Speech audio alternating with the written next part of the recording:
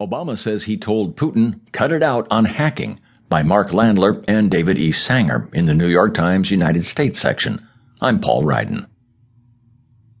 President Barack Obama said for the first time Friday that he had held back from retaliating against Russia's meddling in the presidential race for fear of inciting further hacking that could hamper vote counting. But he said he was weighing a mix of public and covert actions against the Russians in his last 34 days in office, actions that would